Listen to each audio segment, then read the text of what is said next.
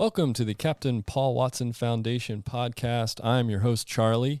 I'm joined today with Captain Paul Watson. Paul, I was wondering if you might be able to fill us in a little bit on the beached whale situation in France. Over the last month, there's been a number of whales stranded on the beaches in Brittany. Two had died, and then we got a call that there was one that was on the beach. So Lamia was able to get down there. She called the minister for the sea and got him on the line, and he gave her authorization to do whatever needed to do. And so they got excavators and a backhoe down there, dig a trench to the sea, and they were able to get the whale back into the water, but it kept coming back, and they kept putting an inflatable boat between the shore and the whale to keep it going. And finally it disappeared, but then a week later was washed up on another beach. So what we're figuring what's going on is their ability to navigate is being compromised by low frequency testing by the French Navy not too far away. And it's more than just a coincidence that three whales. There's actually four now. Four whales would be washed up on and die on the beaches in Brittany. But they did everything they could to rescue this one. But I think that it must have done some permanent damage to the ability to navigate. And unfortunately, in other sad news, Paul, I wanted to ask you because I saw, unfortunately, that Dave Foreman had passed away, and I know that he wrote the foreword to your book, Earth Force. And I know that, he mentioned in the foreword that you're one of his heroes. And so I was wondering if you might be able to talk a little bit about Dave. Well, I met Dave in the early 80s. He along with a couple of others, founded Earth First. And we spent time together. We used to say that Sea Shepherd was a Navy to Bert, and Earth First was the Army. But he wrote Field Guide to Monkey Wrenching, and then he left Earth First to set up the Rewelding Institute, and spent the rest of his life finding ways to get wilderness areas revived and to get wildlife to move in there to protect indigenous wildlife. So he did a lot of incredible work during his lifetime. He's an incredible speaker, and always. He was to the environmental movement sort of the equivalent to an evangelical preacher in a tent. The way wow. That's how he would rev up the crowd and everything. So yeah, he's a great guy, and so he passed away earlier in September, not too long ago.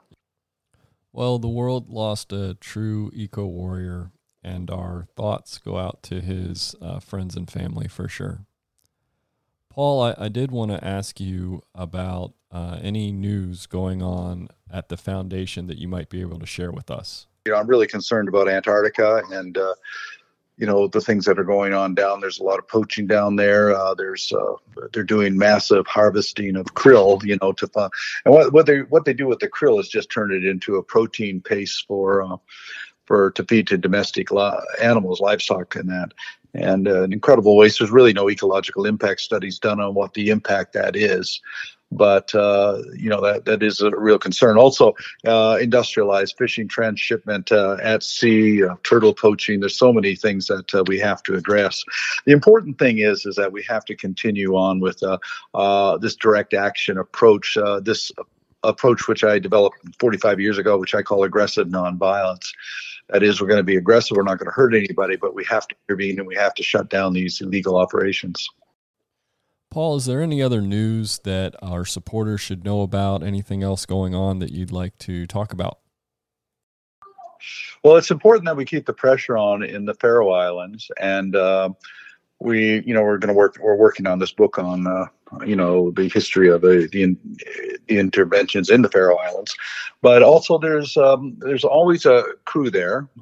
People come from Europe primarily, a lot of people from Denmark, and to go there and to watch what's going on and try to see what we can do to intervene.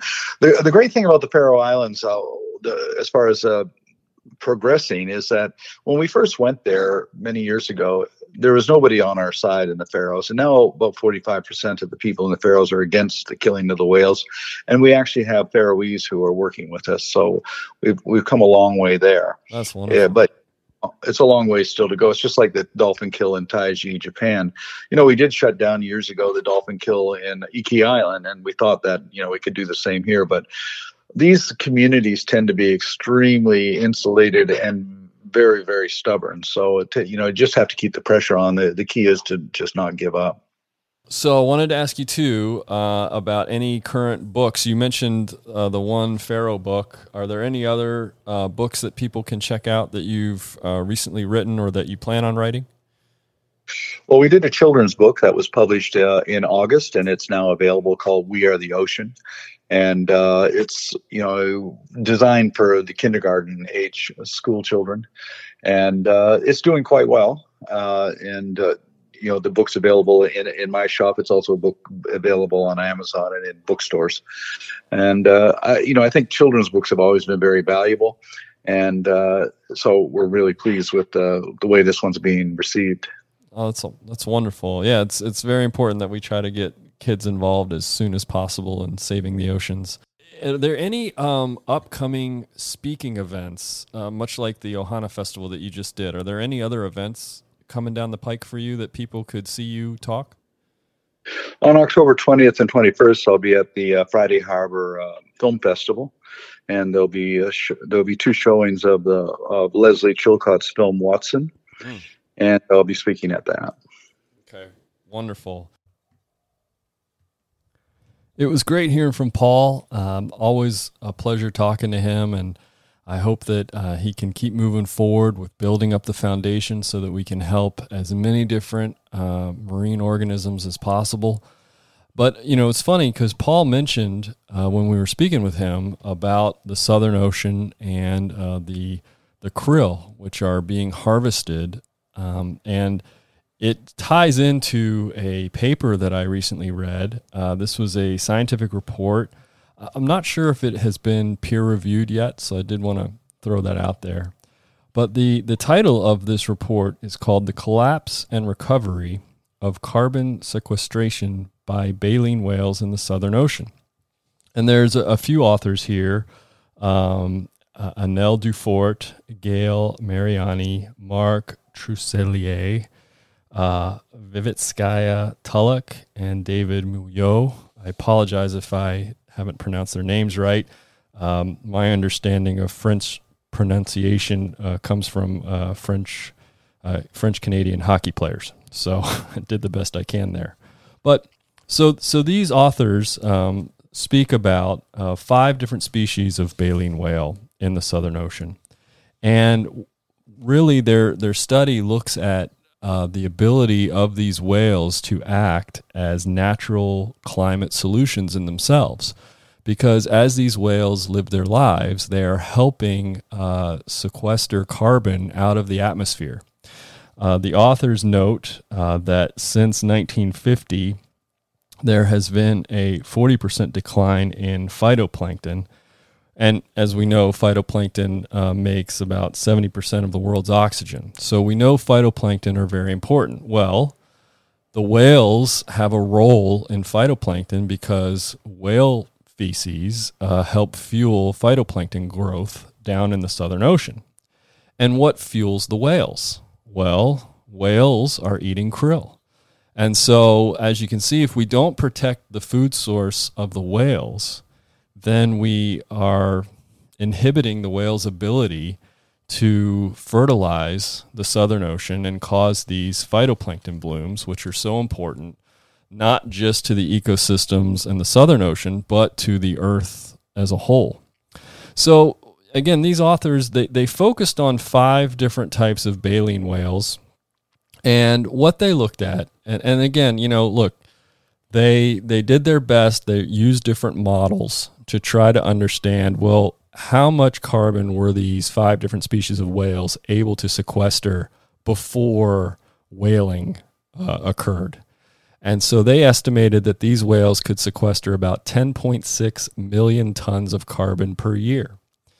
After whaling, this amount went from 10.6 down to 2 million tons, right? So we go from 10.6 to 2.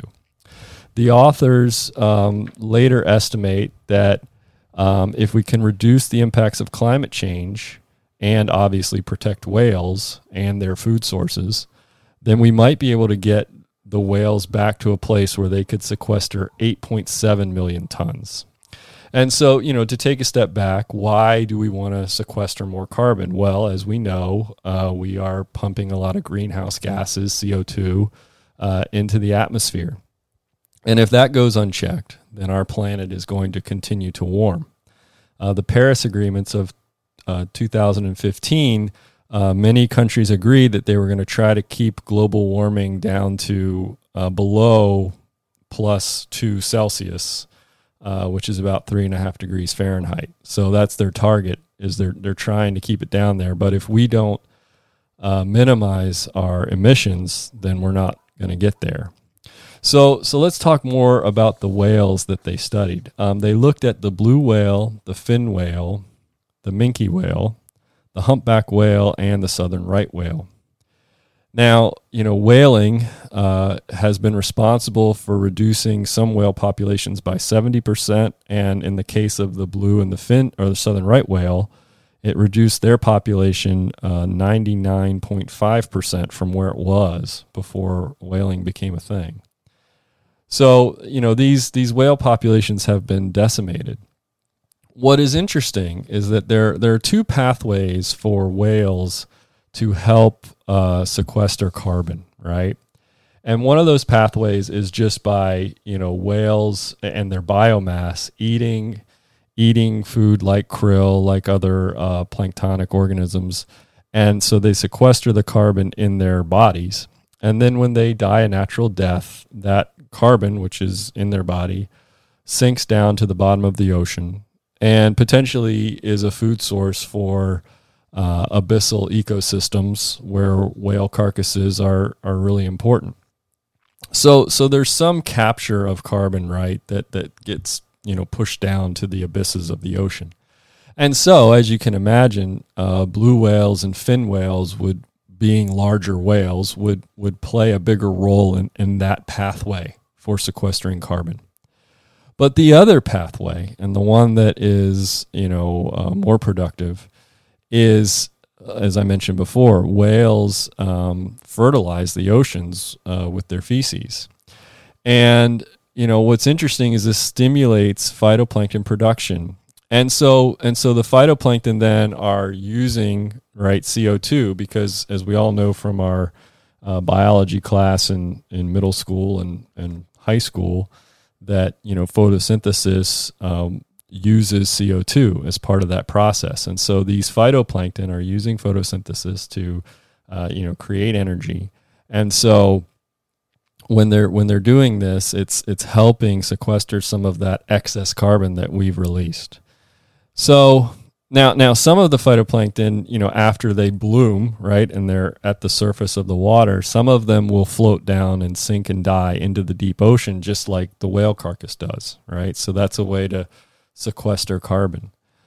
But what the other thing that's important is that for the whales then to, have the feces that is the fertilizer for the phytoplankton, a lot of them rely on krill as a primary food source. And krill is an iron accumulator.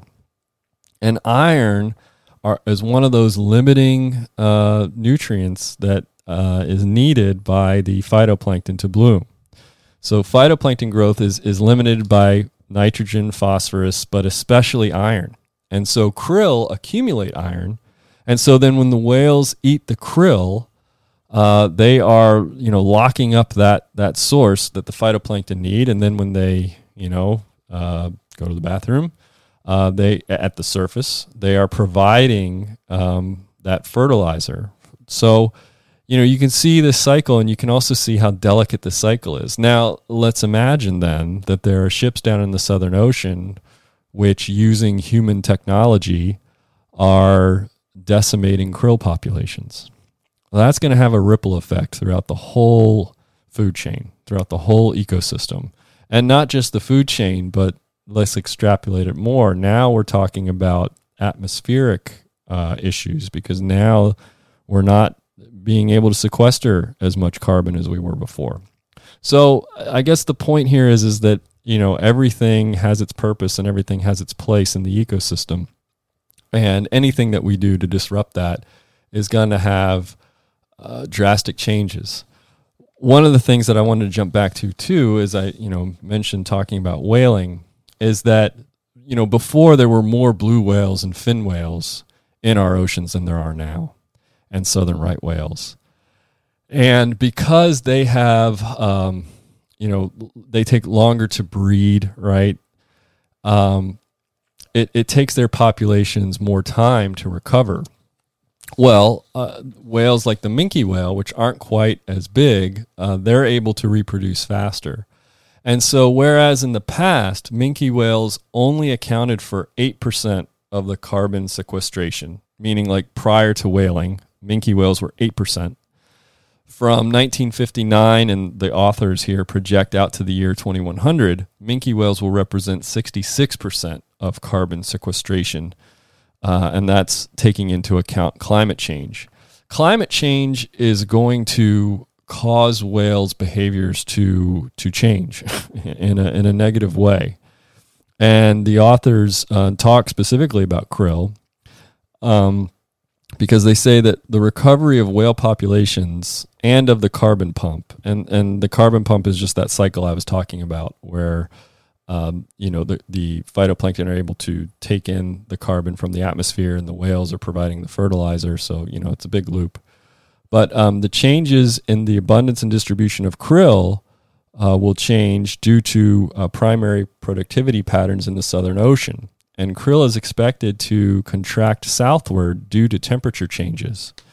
So, because we're causing the oceans to get warmer, the krill is then going to shift its pattern. And by shifting its pattern, certain whale species are going to maybe do better, and certain whale species are going to do worse. But right now, because we decimated these other whale populations through whaling, now minke whales are making up a bigger portion of the carbon sequestration cycle that they used to before. And, Paul's mentioned this many times, but diversity is so important to the stability of an ecosystem. It's, if you study, any kind of ecology, it's one of the things that you're going to read up about, and it's so true. We're limiting the amount of diversity we have in our oceans, and because of that, our oceans are becoming more unstable. So we need to protect everything that we have. Now, keep in mind that this study, they only focused on these 5 different whales. Well, we know there's many different whales in the ocean, more than just these 5. So, you have to understand that what these authors are talking about is, a thumbnail sketch of the overall impact, right? I mean, there's going to be, all these different whales are providing services for the ecosystems where they live. And we all know too that whales are great, they go on great migrations too. So, whales go to Hawaii, right, to have their calves. And so that impacts the ecosystem here. And so if we take whales away from one ecosystem, it doesn't mean that it doesn't have a ripple effect across the ocean, because it does. And I think too, the other thing that the authors point out here is that if we don't curb climate change ourselves, then it will have a deleterious impact on the whales and their ability to recover, and also their ability to participate in this carbon sequestration, right? The more healthy the whale populations are, the more that they can do what they do and fertilize our oceans, then the more likely they are to be an effective natural climate solution. And that's what we're trying to get to. It's going to take all the different components of our Earth for it to heal itself. But it won't be able to heal itself if we can't stop messing with it, to put it bluntly. The authors estimate that if we allow whales to reproduce and live in peace, by 2100 they can compensate for 2.1% of the emissions that occur from our transportation. And that's also given that our transportation emissions are going to drop dramatically, which hopefully they will with new technology. And if we can, then these whales are contributing to helping us fix our own mistakes. So, I just wanted to talk about that a little bit because, Paul's mentioned this in the first podcast, and then in this one he mentioned krill, and it's all tied together, and it's also important. So, feel free to check out that by yourself too if you'd like to read it. It was a good read. You can read the abstract and just get a gist of what these authors were trying to do. Again, the title of this is The Collapse and Recovery Potential of Carbon Sequestration by Baleen Whales in the Southern Ocean. And I think it's a worthwhile read. If you would like to help the Captain Paul Watson Foundation, please do go to his website, paulwatsonfoundation.org. There's different ways to help. Certainly, as Paul keeps going and building the foundation, there will be even more opportunities to help. As he mentioned today, long term, he will be looking for volunteers to be on the ships. So if that's something that you're excited about and you want to help, please keep checking back to the website. I'm sure once that is a go, there will be an announcement made. And also, Paul mentioned other areas of the world, the Faroe Islands, and the Southern Ocean, but, any way that we can to put pressure on some of these places to stop killing whales and stop killing marine life, every little bit counts. Every drop counts. Every organism that we save matters. So, look, do what you can, and just know that Captain Watson, I know he's working tirelessly day and night. He and his team, there's a lot of people behind the scenes that are working very hard, and I'm really excited about what we're going to be able to accomplish, hopefully, in the short term, in the next few years. I think it'll be great. So with that, I appreciate y'all listening, and we will be checking in with Paul Watson again soon. So please do look for our next podcast where you can get basically, the latest and greatest about, what Paul is working on and what Paul's thinking.